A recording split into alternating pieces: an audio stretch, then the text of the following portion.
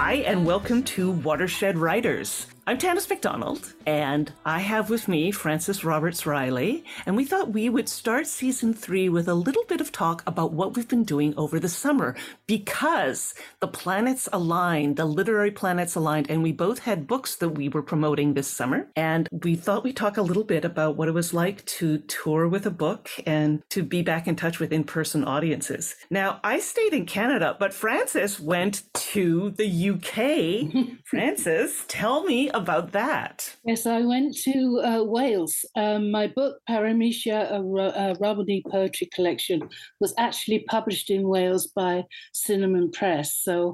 And I have all my roots from my Welsh Gypsy heritage in Wales. It just made sense to go and tell our story back to them. What was wonderfully surprising was the reception it got, that many of them in the audience came up and told me, well, I'm a Welsh Gypsy. And so I met like distant cousins I never knew I had. These were all family branches that you knew of but didn't know personally. And apparently they heard about book launch and they came to hear it. And it was just amazing. It was exhausting.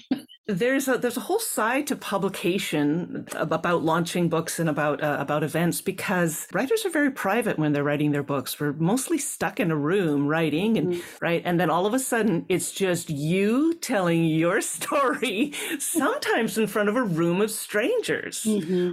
Yeah, and the thing that you have to go with is expect the unexpected, and the real doubts come in when you start thinking, oh, will they come?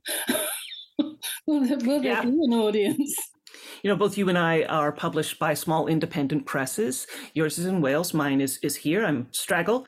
Adventures on Walking While Female is my new book, and it's published by Woolsack and Wynne in Hamilton. And it's a great publisher, but it's also not a huge publisher, right? And I'm well aware of the effort that goes into promoting all of that season's books from that publisher, and I can't hog all of their attention, so I have to do some of it on my own. Yes, that's true. I had to as well, and it really helped to have boots on the ground there. I had a colleague who is a Welsh speaker, so that helped, because we live in a pretty fast, swift culture here, and we can expect an answer to an email, 48 hours at the most.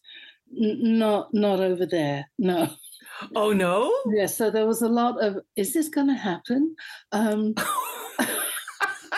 So you say there was like a cultural difference in terms of setting up events? Setting up events, exactly. And in one of the venues, it was an art gallery, I kept getting, I'm out of the office and...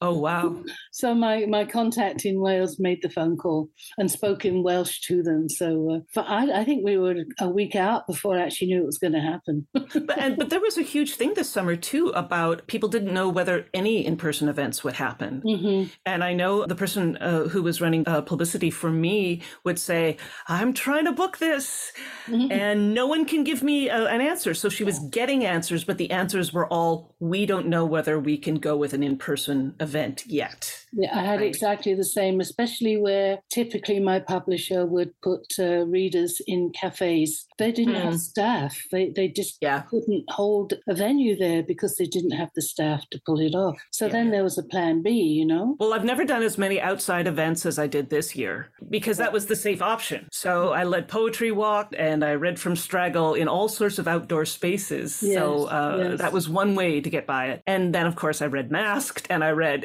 in all kinds of situations. So it really was expect the unexpected. And you went home too, didn't you, Tanis? I did. I went to the prairies, and it's lovely to. I taught on the prairies for a number of years, so it was lovely to see former students, all of whom are doing really well and writing their own books. And it's always great to go home and go to McNally Robinson in Winnipeg. Yeah, well, I was super jealous of your of all the pictures I saw of these great harpists and musicians that you were reading with. Well, I wanted to keep within the Romani Gypsy tradition, which is spoken word and music, and so I was working with a 16-year-old brilliant harpist who. We just flowed. I mean, it was just incredible. I'd read a poem, I'd tell a story. She would play a jig or a hornpipe from our repertoire. And then at the end, she came on with her dad and did clock dancing. Oh, wow. And so, I mean, the audience were almost on their feet. It was, we had a packed house every time.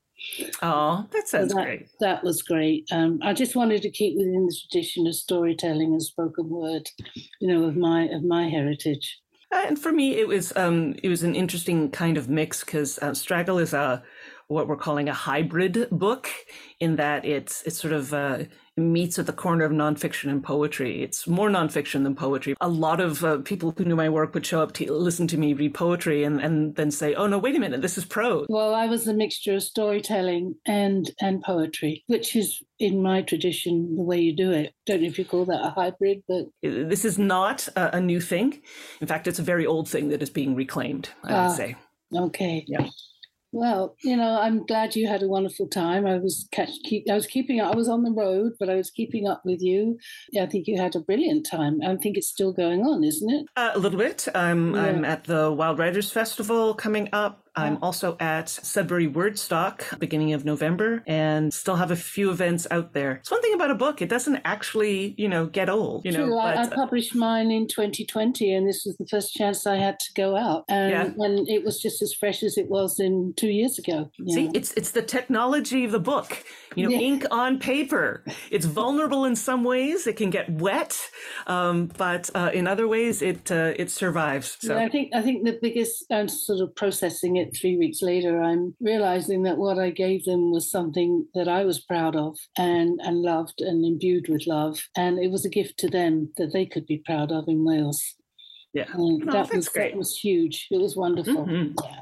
We are ready for a third season of Watershed Writers, and that is coming up. Thanks, Frances, for talking to me about your tour experience. Well, thank you, Tanis.